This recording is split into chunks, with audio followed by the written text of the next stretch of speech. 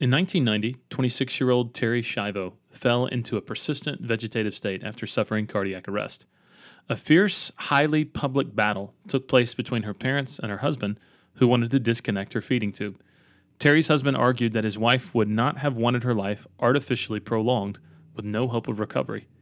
Terri Schiavo's case spurred an emotional, nationwide, and international heated debate over quality of life, right to die, and end-of-life issues. The case grew so notorious that the Vatican in Rome challenged American law, which allowed for discontinuing food and water in certain circumstances, arguing for the sanctity of human life. Though the court sided with her husband, Michael Schiavo, the state legislature passed a bill known as Terri's Law, giving Florida Governor Jeb Bush authority to prevent the removal of the feeding tube. After much back and forth involving state and federal courts, Terri's feeding tube was eventually removed, ending the long legal struggle over her fate when she died on March 31st, 2005, at the age of 41. So, should a person's death be prolonged? Or should a person's life be allowed to end through mercy killings or euthanasia?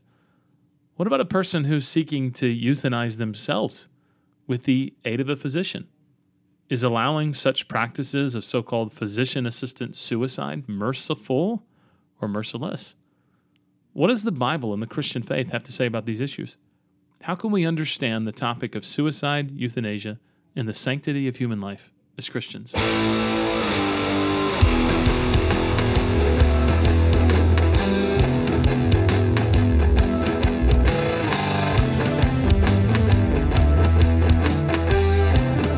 Welcome, everybody, to the Beards and Bible podcast. My name is Josh. I'm joined on this lovely evening, even though you may be listening to this another time, by the great Gabe Rutledge. Gabe, how you doing, man? I'm doing well. Yeah, we have switched up the recording times, and I'm in favor of that. It's not 5:15 in the morning. Yeah. I don't have to go feed my 6-year-old breakfast. Which is code for something else. We both know. My brain is at full capacity of operation. But about an hour from now, my brain's going to start shutting itself down because nearing my bedtime. Yeah, but yeah, me too. This is the golden hour. Yeah. Yes. I told this to Gabe, and I'll confess this. I right now have the All-Star game on, the Major League Baseball All-Star game on the screen behind me. So I'm multitasking. I've got Gabe on this screen. I've got our show notes on this screen. And I have the Major League Baseball All-Star game on this screen. And so if I get distracted and I'm just sort of zoning out and staring at this screen, then just snap your fingers and I'll snap back into it. So yeah, I'm glad you clarified. I was going to ask, what is this sport? What is the sport that you are watching? What is the All-Star game? I was going to guess baseball, based on the fact that you have the Atlanta. It's either Atlanta Braves or it's the Alabama hat. I don't know which. I can't tell them apart. How dare you? Yeah. How dare you? You, man, we've been friends a long time, but that's wow. Wow, that hurts. The Atlanta Braves versus Alabama logo is sinfully similar. Like the Atlanta Braves. Atlanta Braves has a little. If you're watching on YouTube, you can see. Yeah, it has my hat. Yeah, and that's an Atlanta Braves hat, right? This is an Atlanta Braves hat I'm wearing. Of course, I'm a Georgia fan. I'm not going to be caught dead. Okay. Speaking of Atlanta Braves, Ronald Acuna Jr. is up to bat right now. If you're a Braves fan, he made the All-Star team this year, so they're doing good. They've got one of the best records in baseball right now. So, yeah. Yeah. But then again, the Alabama logo has a little frilly thing at the top of the A. Yes. That's the difference. Mm-hmm. Yep. Yeah. Gabe, have you ever been to a Major League Baseball game? No, I haven't. I don't know what I'm missing. And I'm okay with that. You're missing Americana. You're missing a slice of American pie, my friend. Just beautiful red, white, and blue where the eagle flies. It just doesn't move fast enough for me. Like, it doesn't. I need a sport that moves fast, like volleyball, ping pong. A ping. Wait, what's else? You take your kid to a ping pong match and hey, sport, let's get a hot dog at the ping pong match. I need something where there's a lot of scoring in a short amount of time, and then we just move on with our lives, like something fast paced. I think that's called basketball. Yeah, basketball. I enjoy watching basketball. Do you? Okay. Yeah. Well, maybe one of these days we can catch a basketball game together. Maybe. Although I highly doubt you would be committed to that, but I would go. Anyway. If you wanted me to join you, I would go with you to a basketball game. Well, how's your life been the past few weeks? Good. I'm getting ready. We're going. Stacy and Noah, my oldest son, and I are going on a very long-awaited trip to Israel here in 3 weeks. Oh, wow. Yeah. That's awesome, dude. We're looking forward to that. Getting geared up, getting passport, all that stuff arranged, and looking at rental cars when we get there. So I'm going to rent a car. I'm going to drive around Israel. Can you picture that? Wow. Yeah. That's amazing. Do you know Jesus drove a Honda? I don't know where this is going. This is because he said, "I am the Father came in one accord." Yeah. Anyway, I will think of that as I'm driving my. You should Toyota. You should tell that. You should tell that to your teenage son and see if he laughs. As we're walking down the Via della Rosa. It's a somber, sacred moment, and you break the ice with a terrible dad joke. Yeah. Mm-hmm. So you've been to Israel before. Has Stacy ever been to Israel? No, she hasn't. Yeah, we never been to Israel together. Noah has never been, and he's never even flown in an aircraft. So this will be kind of a cool experience for him. Yeah. That's awesome, man. Ronald Acuna just struck out. So, you don't know who that is, and you probably don't even know what a strikeout is. So, too bad. Well, I'm kind of jealous. I'm not kind of jealous. I'm a lot bit jealous. That's awesome. Yeah, come with us. You should go. Yeah, I'll just drop everything and come to Israel. Yeah, I'm sure I could manage that. I'm sure Jenny would not mind being the sole parent for 10 days in a row whatsoever. Yeah, she can handle it. Yeah. Don't even tell her. No, just tell her the day before. Yeah. I'll tell her I'm going to Atlanta or something, and then what I don't tell her is I'm going to Atlanta to jump on a plane to Tel Aviv. Yeah. No. No, that's terrible. One of these days I'm going to go to Israel, and I really, really want to go like you guys are going. I don't want to go. Are you going as part of a massive tour group, or are you guys kind of doing a solo?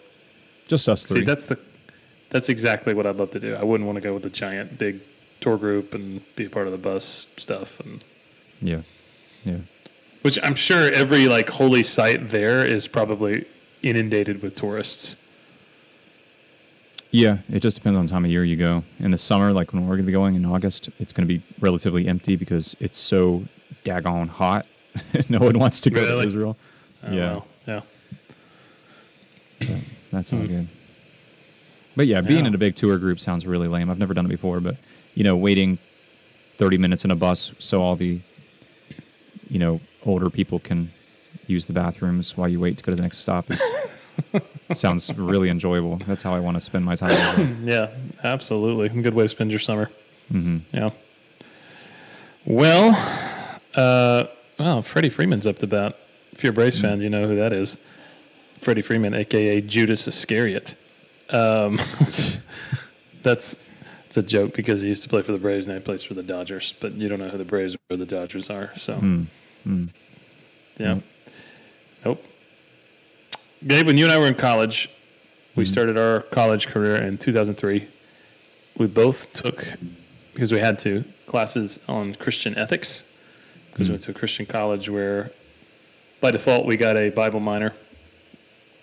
And in 2005 and in 2004, the Terri Schiavo case was happening right down the road from us in Clearwater, Florida. We were in Lakeland, Florida.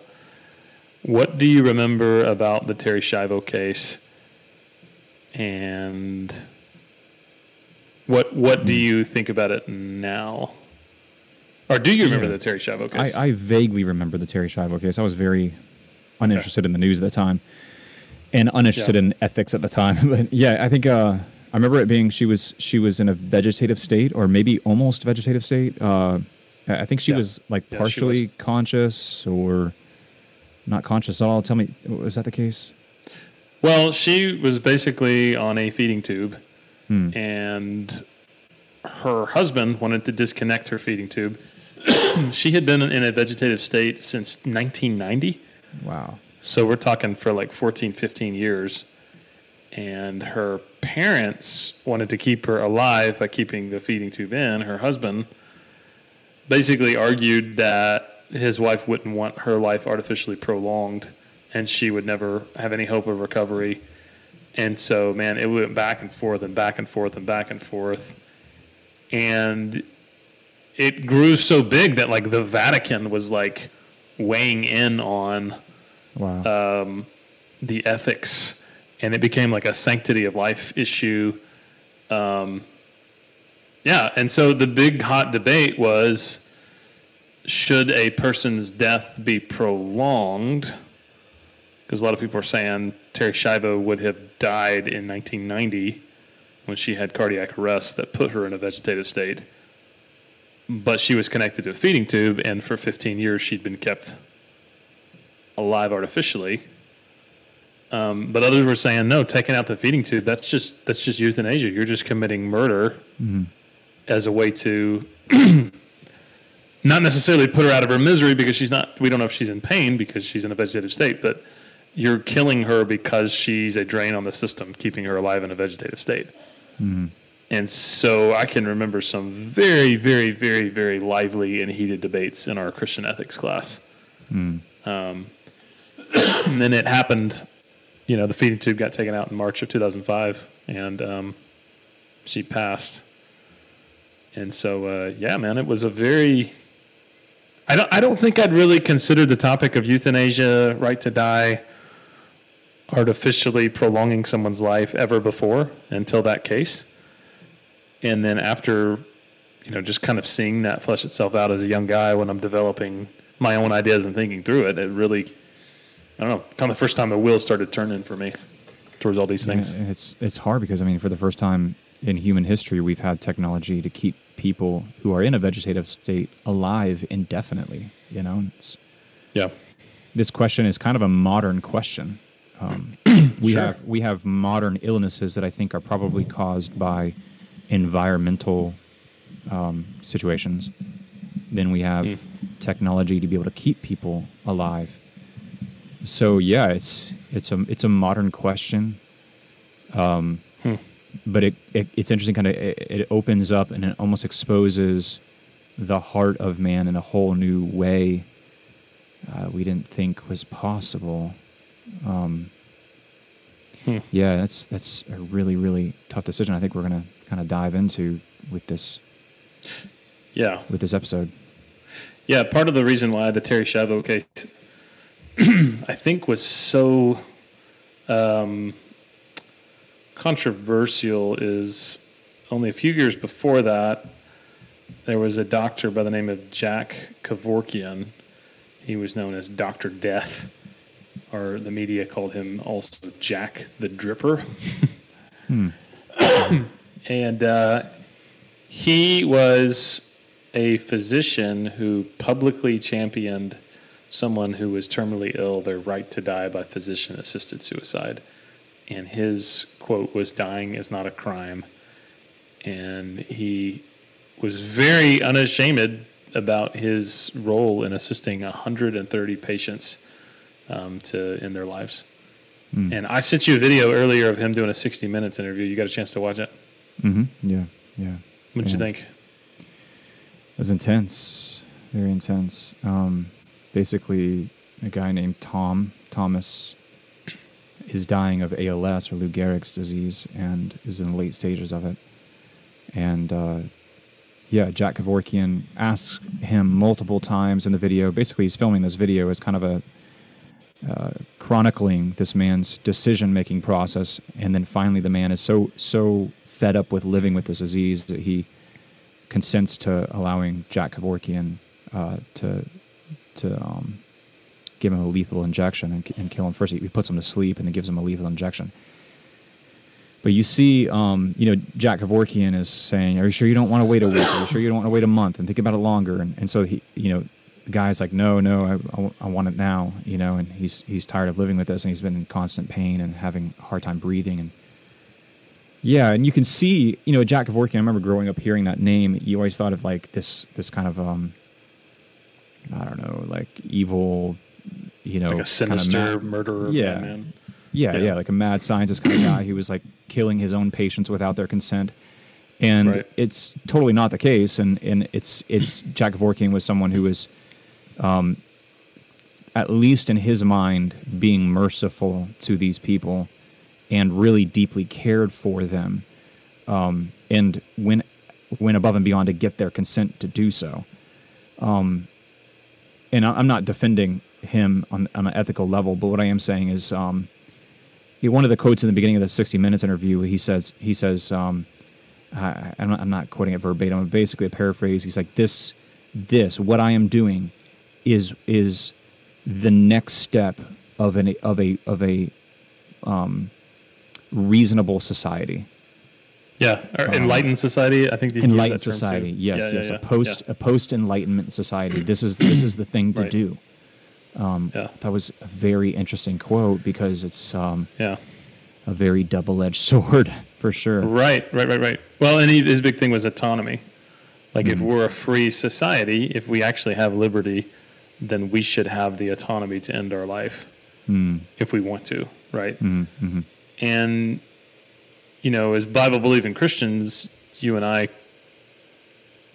obviously have some disagreements with his worldview, but one of the things that we can't really say about Jack Kevorkian is he was not a madman. He knew what he was doing, and he was a very he had a lot of conviction in what he's doing. It was like a moral crusade for him almost. And he actually wanted to get arrested because he wanted to be kind of a martyr for this cause of physician-assisted suicide. So what's interesting is he assisted 130 patients in ending their lives, and the Detroit Free Press did a report on him.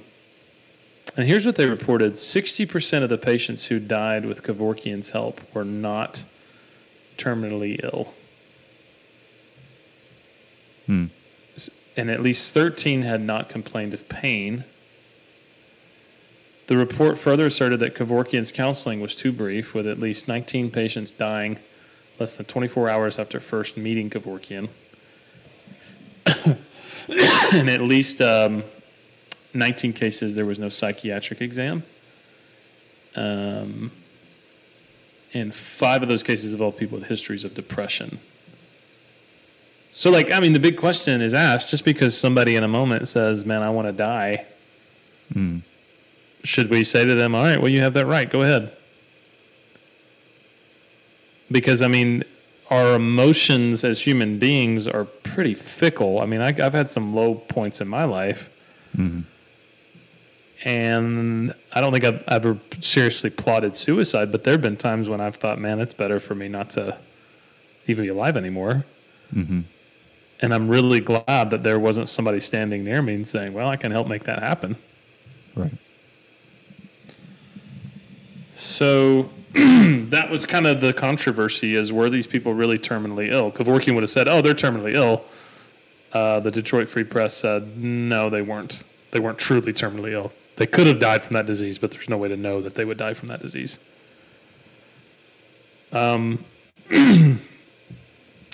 Kevorkian allegedly said that he helped them commit suicide, so he wasn't the one that actually did it. He used a euthanasia device. Although in the video that I showed you, Gabe, it certainly seemed like he was the one pushing the needle, right? Yeah. Yeah, his disease progressed to the point where he couldn't even inject himself, so he was doing the injections for him. Yeah, so we'll talk about the difference between a physician-assisted suicide and true euthanasia. The video that I sent you, Gabe, seemed like he was actually performing euthanasia, so he was the one, Dr. Kevorkian was the one administering the drug, but he invented 2 euthanasia devices where the individual would be the one that pushed the button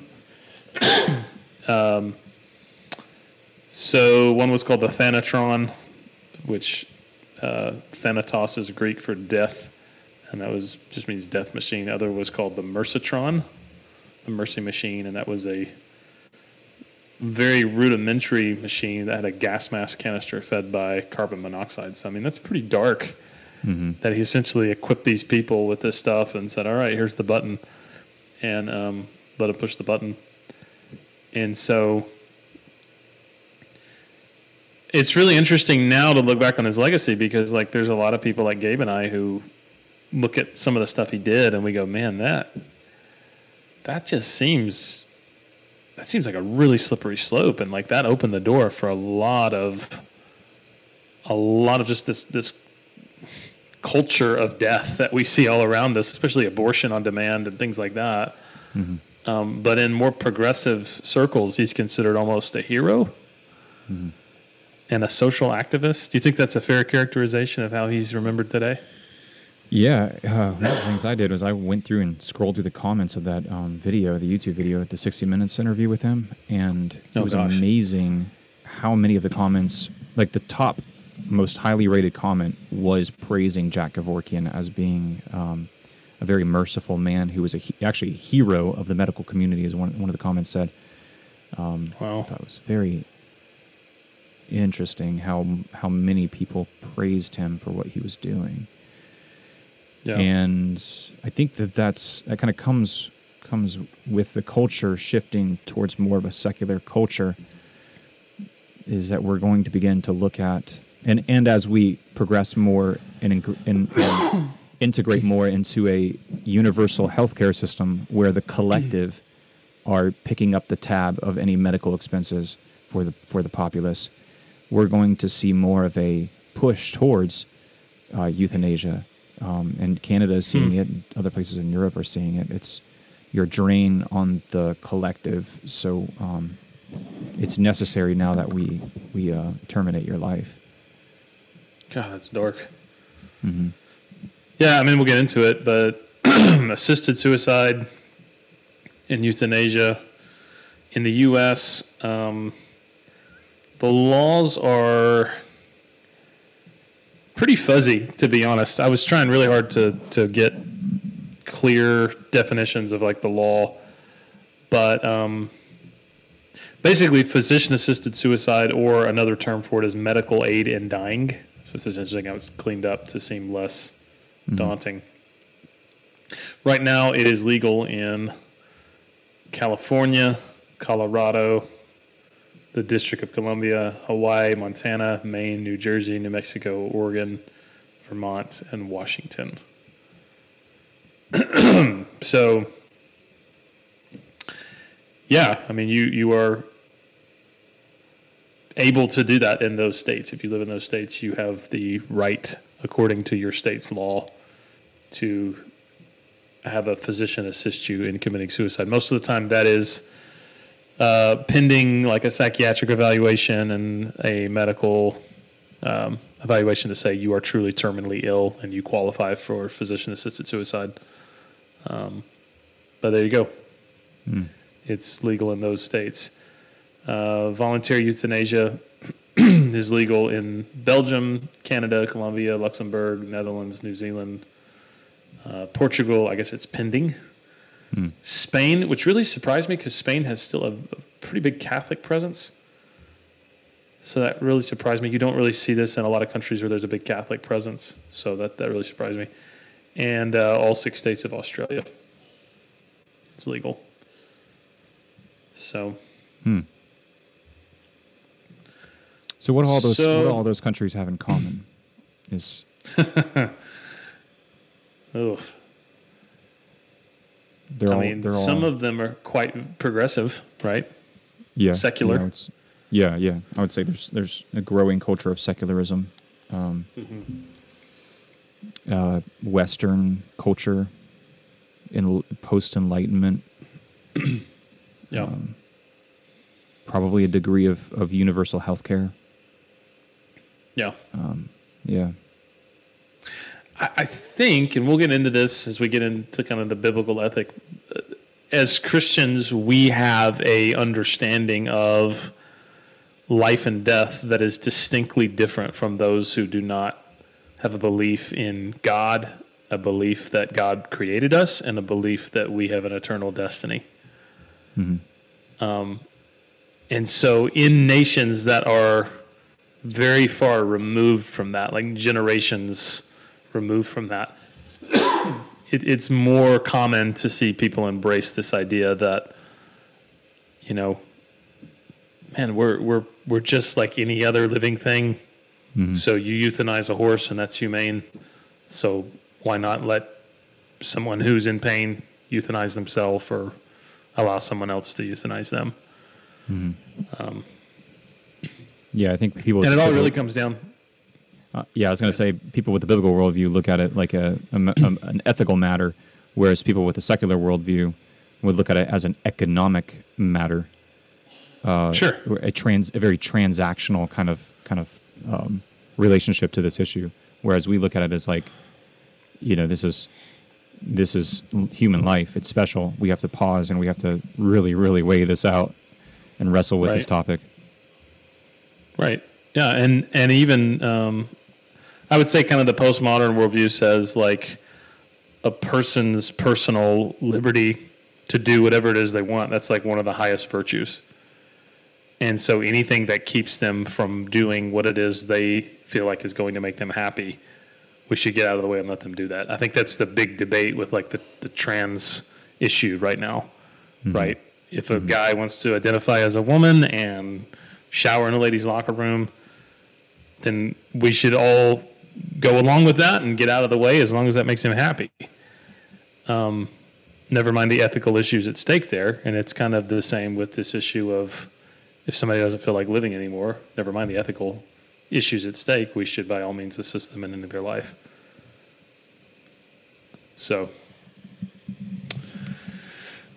well, let's talk some terms, because we've been throwing around euthanasia and assisted suicide, and they're not actually the same thing.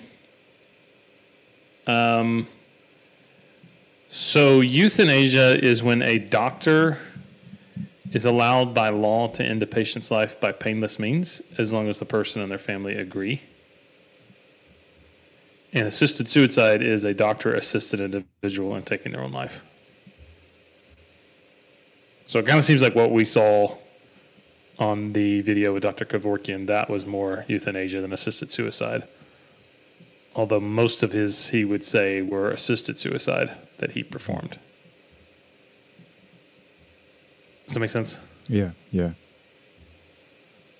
All right, so then within euthanasia, there's kind of three different types of euthanasia. There's voluntary euthanasia.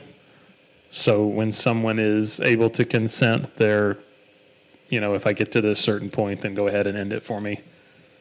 There's non-voluntary euthanasia, when euthanasia is conducted on a person who is unable to consent due to their current health condition. So that would be a decision made by another appropriate person on behalf of an individual. So like a family would make that decision. Mm-hmm. You know, saying, well, he wouldn't want to live like this, so we need to go ahead and end that person's life. And man, that's a tricky thing, because now we're getting into things like pulling people off life support and keeping them alive and stuff like that. So that's a tricky one. And then there's involuntary euthanasia, which is called murder because it's against the person's will. Mm-hmm. And that's not what we're talking about. We're not talking about somebody who does not have any informed consent because they don't want to die because they weren't asked. They're just killed. Mm-hmm. And someone says, I'm doing them a favor by killing them. No, that's called murder, and that's not what we're talking about in that case. One could make the case that even the topic of euthanasia is murder, but involuntary euthanasia kind of stands alone. It's a category by itself. It is, yeah, it is in a category by itself, but it's one step away from voluntary euthanasia. And I think once a society gets completely okay with and accepting of voluntary euthanasia, involuntary euthanasia, especially in an environment where there's a high degree of collectivist thinking, involuntary euthanasia is just the next step. I would say it's a inevitable next step for that society to take, is involuntary euthanasia, where everyone says that person is too much of a drain, or those groups of people are too much of a drain on our collective well-being. Why am I paying to keep that person alive? Or they're clearly a menace or whatever. Right. That's I would say an inevitable next step. Well, back to the Terri Schiavo case. This is what people who were, against taking out her feeding tube were saying that people were doing. You're committing involuntary euthanasia against Terri Schiavo simply because she's in a vegetative state and she cannot give consent on whether or not she would want to die.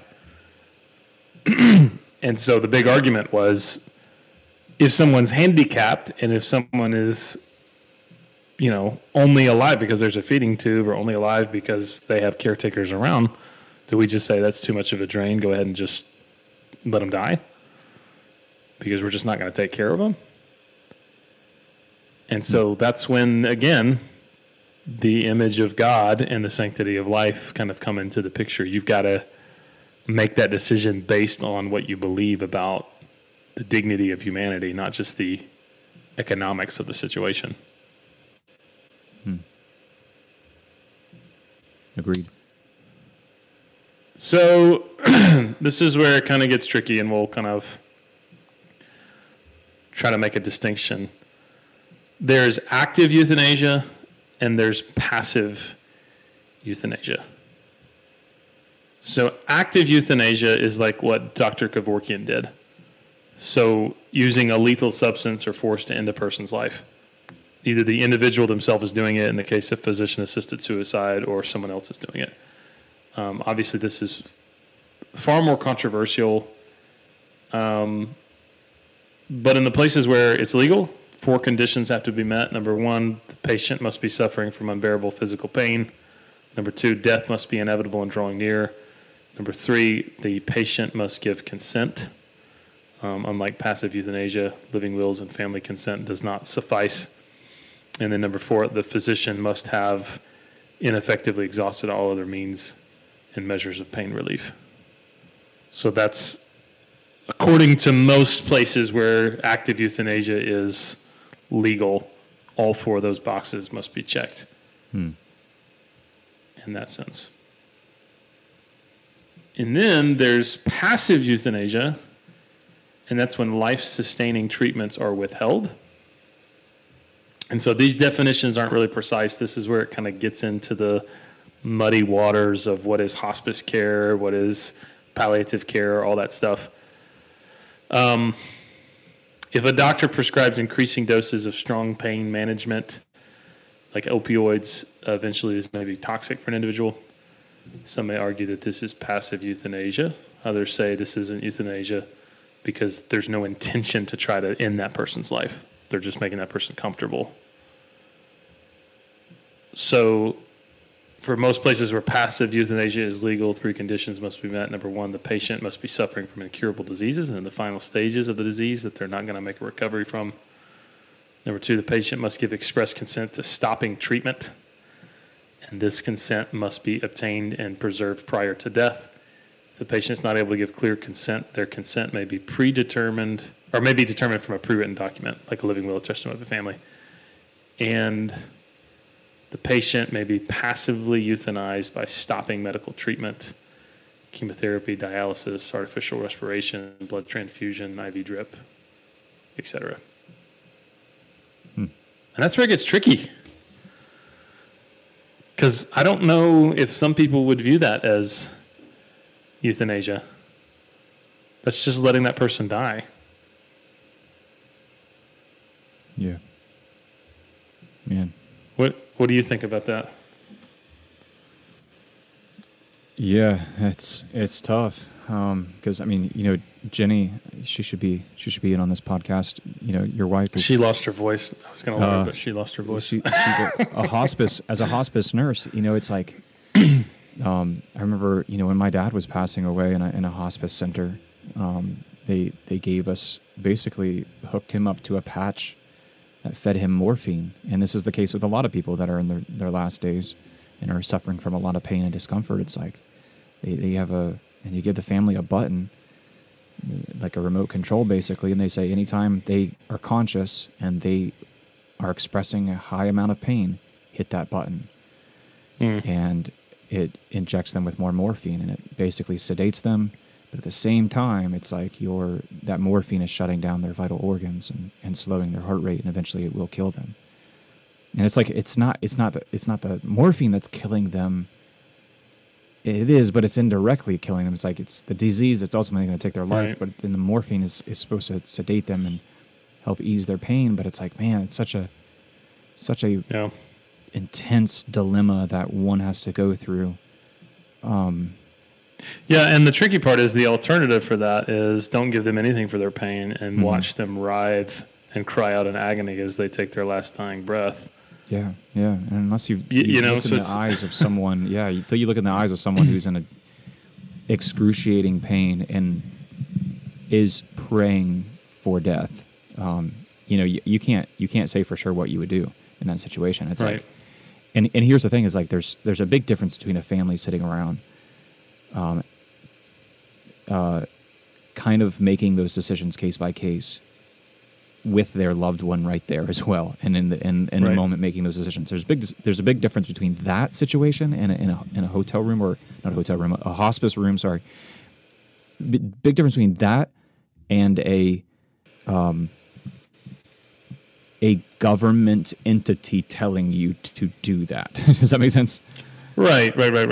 Yeah, and I think that most times when it is kind of that, passive euthanasia, which is withholding certain treatments or giving strong pain management, I think for the most part that is families wanting to do what is most merciful and compassionate, right, to ease the suffering and pain of their loved one. They're not trying to kill their loved one. They know their loved one's dying. It's just trying to figure out how to help them kind of go in peace, I think. Yeah. And I think that's completely different than what the people that came to Dr. Kevorkian were seeking out, in the sense of, I don't want to live anymore and I want you to help me in my own life. And so I think that's like the rub, right? Like, do we have the right as human beings before God ethically to say to another person, okay, I'll help you end your life? Or do we have the right to say, my life's going to be full of suffering, and so I don't want to live anymore, so I get to end my own life, and that's a good thing to do, and that's perfectly morally justifiable. Yeah. I would say that is definitely not a black and white issue, because, I mean, you could say, like, soldiers in combat, and it's like, I'm sure there have been instances where a fellow soldier is pleading and crying out for someone to put him out of his misery, and it's like, that would probably be at times a humane thing to do, but it's like, there's such a broad spectrum of a case-by-case scenarios, and I think once a society or government puts a stamp of legality on this issue and says that this is on the table as an option to anyone who wants to terminate their life, you get in some really, really murky and some really slippery waters at that point. Sure. For sure. Yeah, so the reasons for why someone would seek out euthanasia, according to a Canadian study of 112 patients who were seeking and receiving medical assistance and dying. The main reasons people requested it is they were terminally ill, and so it was a loss of control and independence. Gabe, would you mind sharing? I know this is a sensitive and very close. We're hitting close to home, but I mean, your father passed away of ALS. So, what was that like? Kind of watching him battle that illness and kind of those last few seasons of his life. Yeah, I wouldn't wish that disease on anybody. It's awful. It is living hell. You just lose all independence and use of all your muscles, and it works from the outside of your body, extremities, inward into your body. It eventually ends with the loss of your ability to even control your own diaphragm.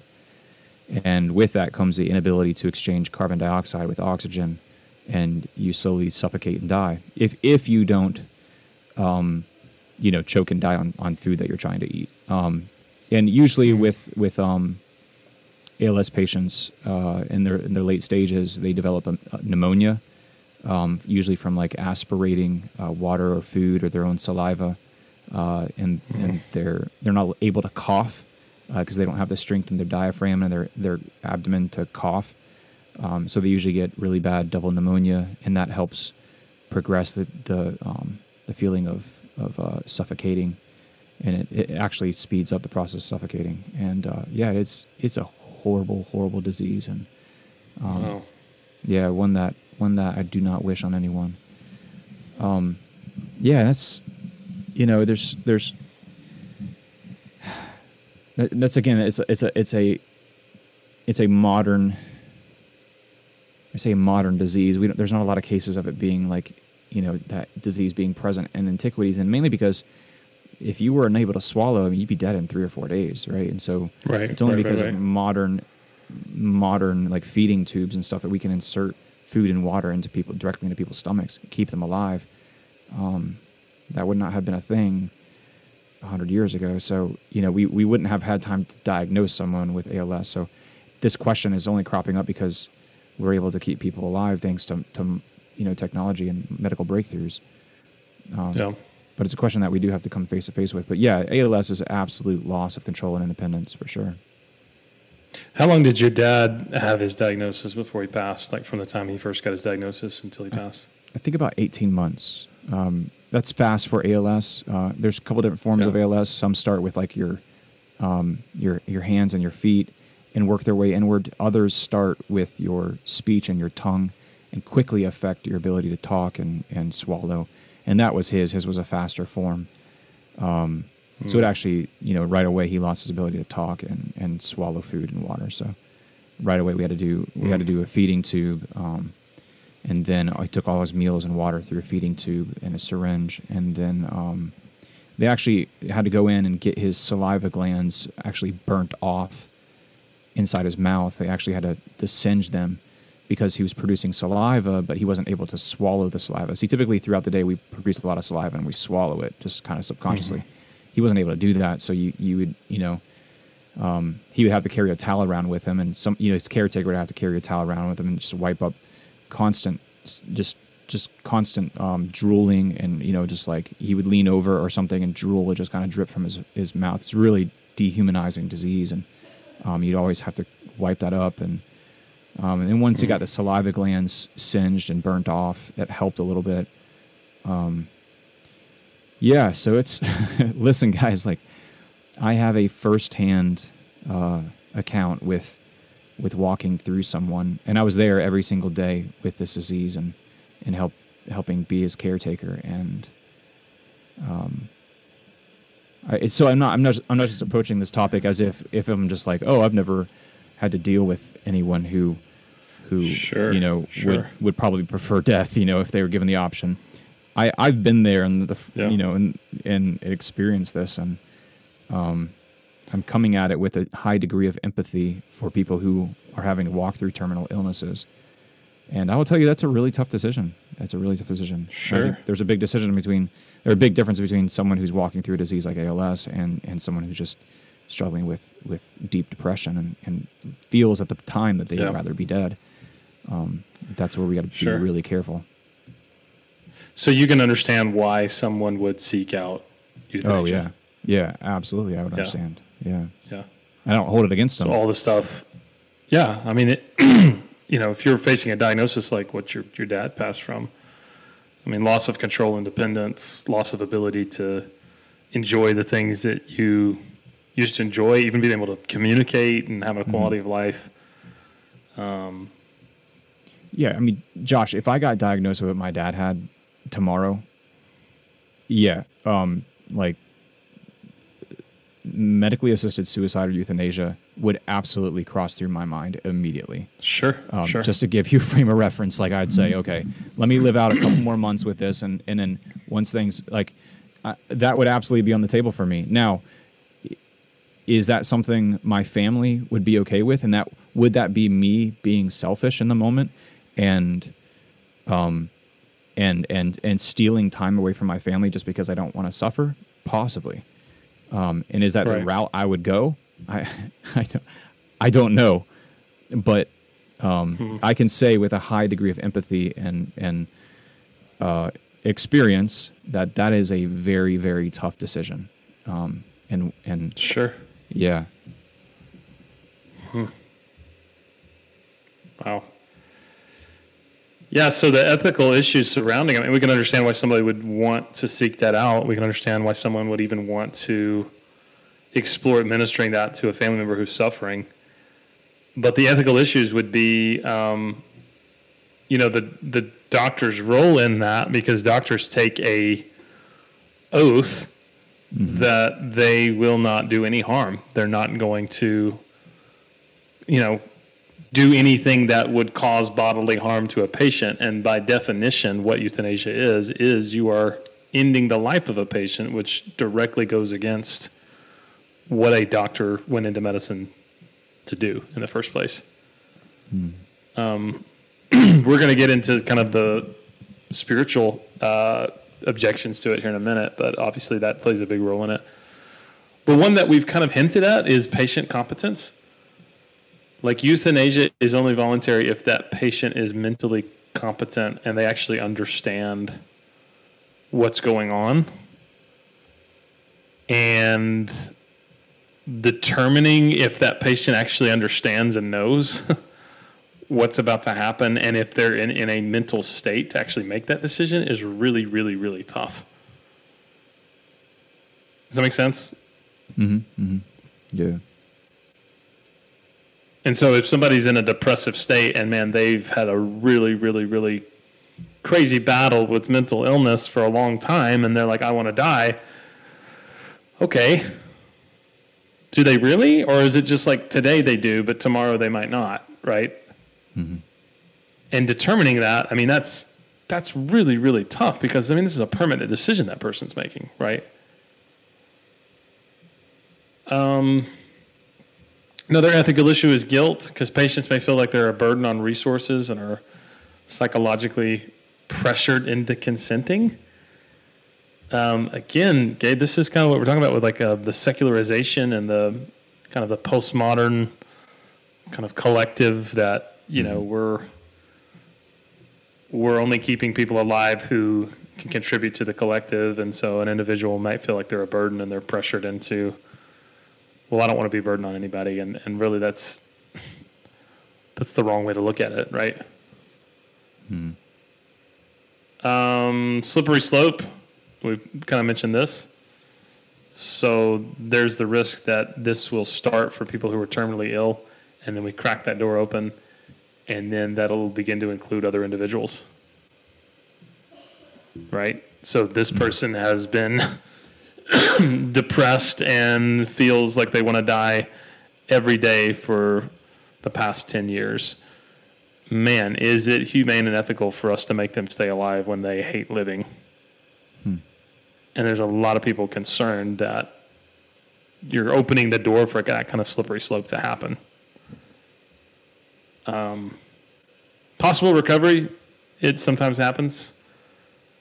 And then palliative care. So like you were mentioning, like your dad on a morphine patch, like that kind of makes euthanasia unnecessary, because someone is able to die, basically pain-free if there's good palliative care available. And then another moral objection is there's no way you can regulate euthanasia. I mean, there's just no way. So, why don't you go through the three arguments in favor of euthanasia and physician-assisted suicide? Yeah. So the three would be autonomy, and that is everyone has a right to die when and how they choose, and in fact, human dignity includes this.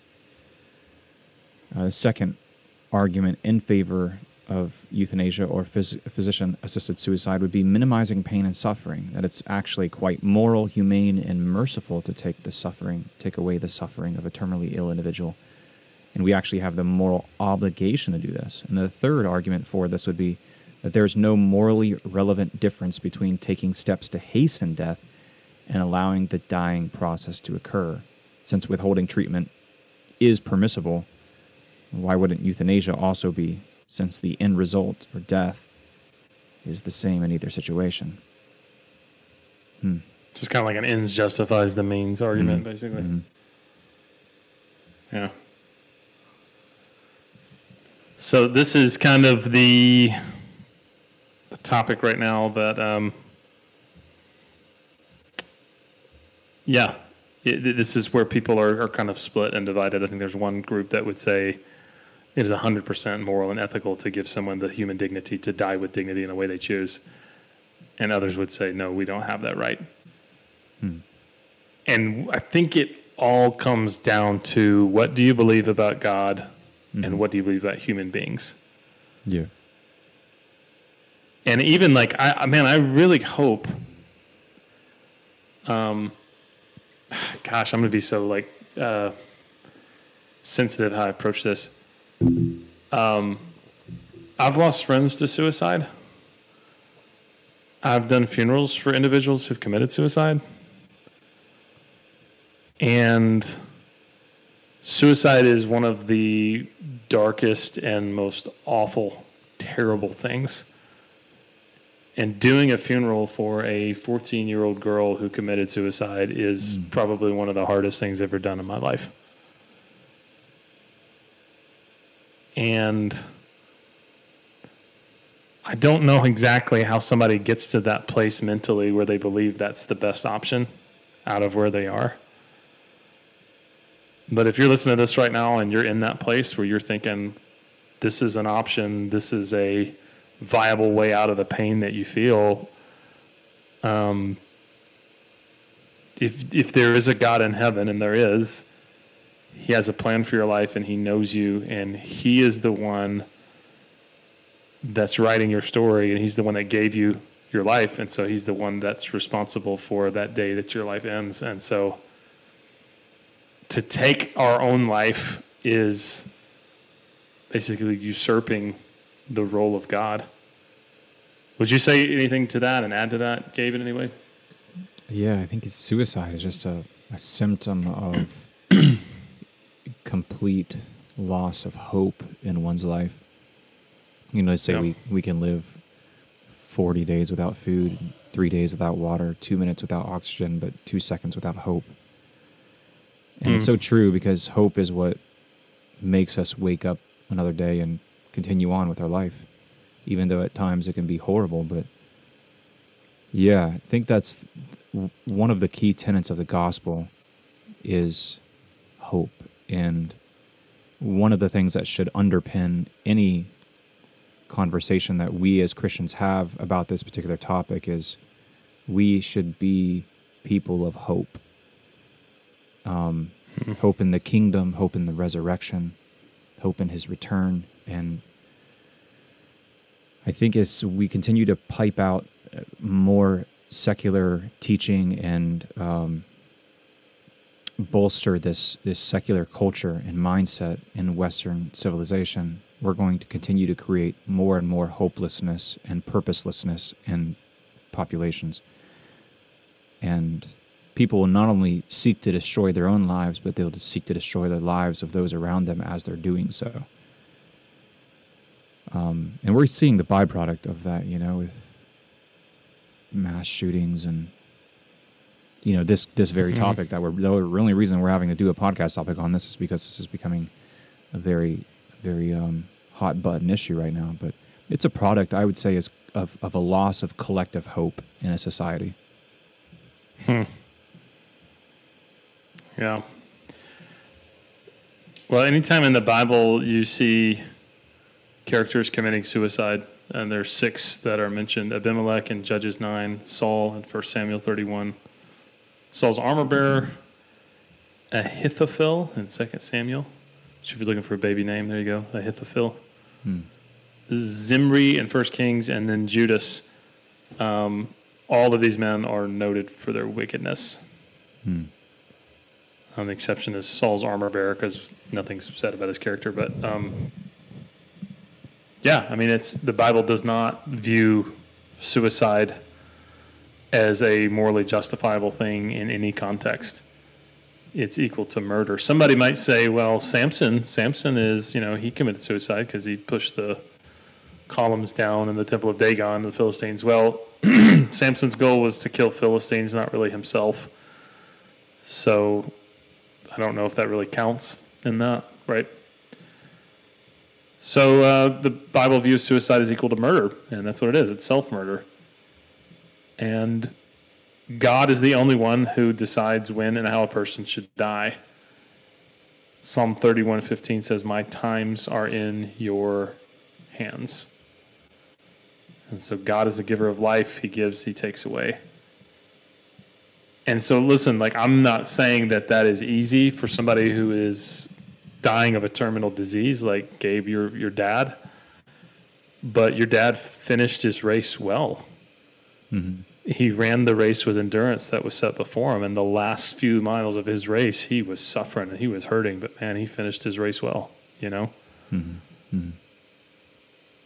And the reason that we don't have that right to end our own life is because God is the one who has given us life, and he has the authority to take that life.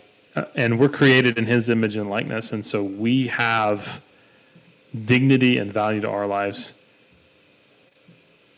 And at some point, if we just decide our lives are not worth living, that fundamentally rejects the dignity that God has given us. Gabe, read Genesis 2:7 for us, and we'll talk about this thing called life that God's given us. Yeah, then the Lord God formed a man from the dust of the ground and breathed into his nostrils the breath of life, and the man became a living being. It's an interesting idea that God breathes into man's nostrils the breath of life. What would that say about the difference between man and every other living creature, that God himself breathed the breath of life into his nostrils? Yeah, did God breathe into animals? I know God breathed a breath or spirit. But I wonder if the original language is there, that's behind this in the Hebrew, if it's different, if it's if it categorizes it differently, what he uses to animate animals versus humanity. But that's at the crux of it. That's the difference. Is in a biblical worldview, we look at humanity as different than the animal kingdom, and in a secular worldview, they're all homogenous. That we're just highly evolved forms of animals. No, and I think a conversation starts with that, and asking, where are you coming from with this issue? Because if you're coming from a secular worldview, then yeah, of course you're gonna side one way or the other. And I think if you're coming from a biblical worldview, you have to side on the side of life and hope and waiting for healing, and like you said, allowing God to decide when it is time to take away, like in Job 1:21. Yeah, and that's hard because, by no means does that diminish the suffering that people go through. Mm-hmm. But just the fact that we're alive right now is like this precious and sacred gift from God. And every moment matters, and every breath that we breathe is a gift. And the Bible is very clear that we're going to have suffering and pain and hardship. But to end this life willingly, even in the midst of suffering, pain, and hardship, that's to blaspheme the giver of life. I put this in the show notes, Ecclesiastes 7:14, "In the day of prosperity be joyful, and in the day of adversity consider God has made the one as well as the other so that man may not find out anything that will be after him. So, like, suffering is never a morally justifiable reason to end life. I mean, you can't find that anywhere in Scripture.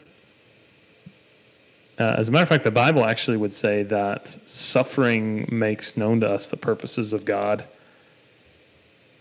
And it's awful and painful, but biblically speaking, it's not given as a reason for us to be able to end our lives.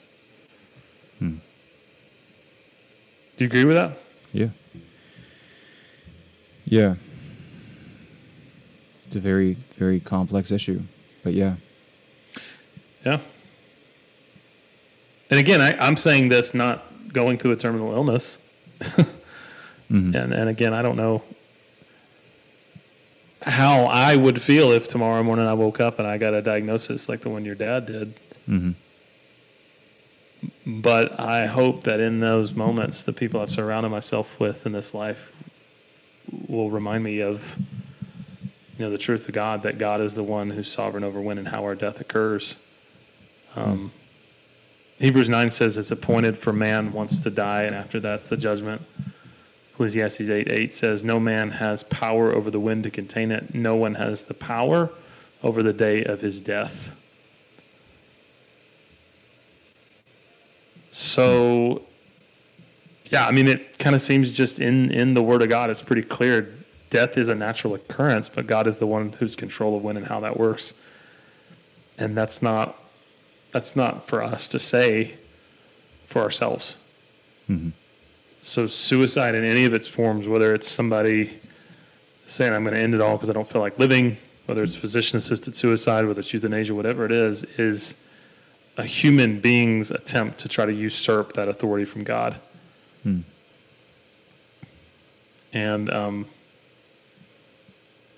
and so that's a golly, man. This is a this is a heavy topic. It is, yeah. Good Lord. When I think too, we have to look at it from a political standpoint, and a lot of people don't realize that during the Third Reich in Germany, even before the outbreak of World War II, there was a program, a euthanasia program, called the Action T4 or T4 program, during which it started just with kids and infants, but basically it targeted kids with disabilities or mental disorders or whatever, and then it got expanded to adults. And if you were suffering things like schizophrenia, epilepsy, dementia, encephalitis, chronic psychiatric or neurological disorders, if you were not of German or related blood, if you were criminally insane, if you were in prison or institutionalized for more than 5 years, you were against your will euthanized. And wow, I mean, and those people, like they thought they were doing the right thing to promote a really good, what they thought was a really good society, was a really advanced society, that was cleansing the gene pool of people that were undesirable. And so I think when we have to look at it from a precedence standpoint. I'm all about precedence, and if we make this across the board illegal in our society, and we're heading towards more of a collectivist or universalist medical system, who gets to define criminally insane? Who gets to define undesirable, mentally ill? And those sorts of things. And I am terrified to think of the possibilities that would create if someone, were to come and hate speech, those kinds of things. Like, right. Yeah. Well, a drain on the system too. Like, who gets to define what's a drain on the system? Right. Is someone a drain on the system because it's a Terri Schiavo situation, or someone's a drain on the system because, man, they're just in and out of psychiatric hospitals over and over again, and we just can't foot that bill anymore, and there's no reason for that person to be alive anymore. So, yeah, I mean, it is a very, very sobering thing to think. If we start removing the sanctity of human life away from our understanding, that cracks the door open to where we begin to justify genocide, essentially, and say that that's morally excusable or justifiable. And that's, yeah.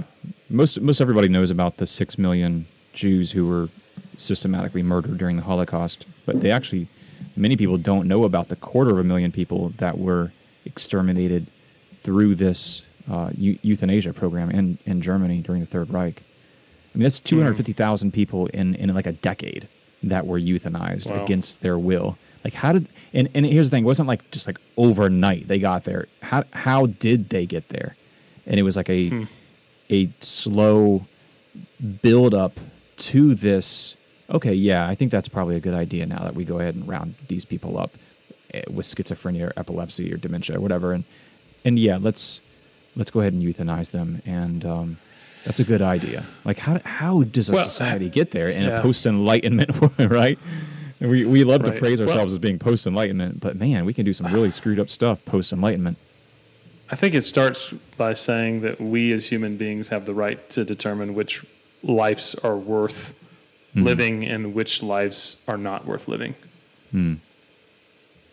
And so when you crack the door open to say this person has a life that's worth living and they should be allowed to continue to live, and this person, their life isn't really going to amount to much and they don't have any life that's worth living at all, so we could either allow them to end their life if they want, or we can go ahead and tell them that they've got to, and we're going to do it for them. Another thing that's crazy is as the Allied forces were closing in on Berlin and closing in on Nazi parties towards the end of the war in 1945, the amount of German officers that committed suicide was astounding. I mean, obviously Hitler and his mistress, but I mean, if you read some of the accounts of just, I mean, awful. Joseph Goebbels, the minister of propaganda, he had a beautiful family. He had his wife and 4 or 5 children,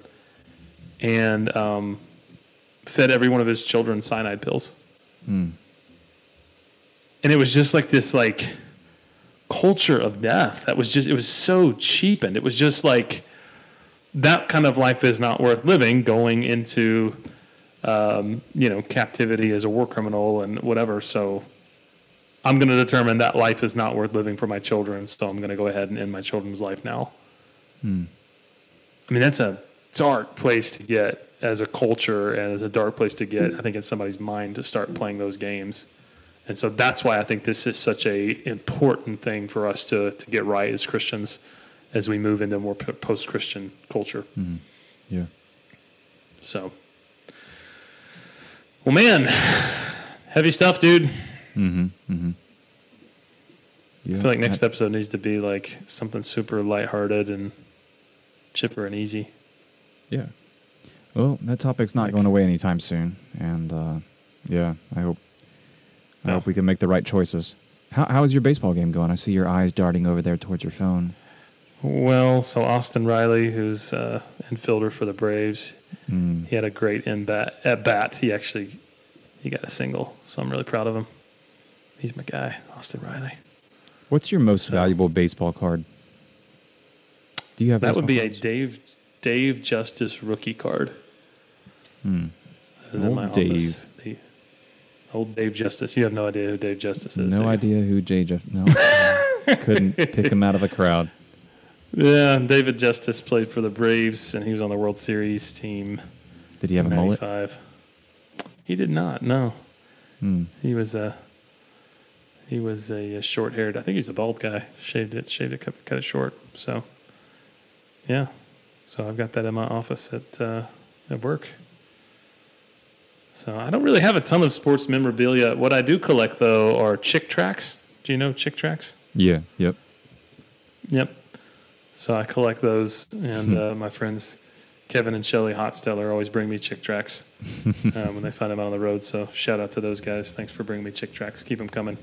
So I have a collection of probably 9 or 10 in my office. I love it. So Oh, man. Yeah, it's great. I keep those along with all of the crazy letters that people have written me, like the conspiracy theorist letters and newspaper clippings cut out and pasted to, YouTube videos people think you should watch. With all of your free time. I think other pastors would probably be so disturbed they would throw those letters away and like pray over their office when they get them in the mail. I think they're really funny, and I keep them in a file folder. So, the ones that talk about fluoride in the water and all that stuff. So that's good. My favorite are every pastor should have a folder of that. So the Seventh-day Adventist mantra that there's laws that are going to be enacted in the United States that everyone has to keep a Sunday Sabbath. I'm like, really? You really believe that? Like, that's, yeah. Oh, wow. Yeah, I did not know that. Yeah, we should do an episode on it sometime. Yeah, well, I don't know if you know this, but the marathon that you and I are running in October is put on by the Adventist Church. So, did you know that? I did catch that, yeah. That's why I guess it's on a Sunday. That's why it's a Sunday, yeah. Yeah, that's a dead giveaway. So. You should just wear all blue and be like, I have a t-shirt like pro blue laws or something, yeah. Trigger everyone. That's funny. Maybe we should do an episode on Seventh-day Adventist. Hey-oh, not controversial at all. No. Well, thanks for listening to the episode, guys. If you have any questions, if you have any concerns, or, man, if you just want to talk through this issue, please reach out to us. If you're local, Gabe and I would love to sit down and get a cup of coffee with you and talk through this. Or you can send us an email, beersandbiblepodcast@gmail.com. We would love to hear from you. Always love hearing from listeners and viewers. So you guys take care. Thanks for listening, and we will see you next time.